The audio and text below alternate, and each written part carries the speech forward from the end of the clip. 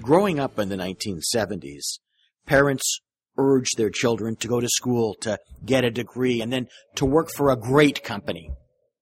Even kids who went into factory jobs heard a similar version of this story.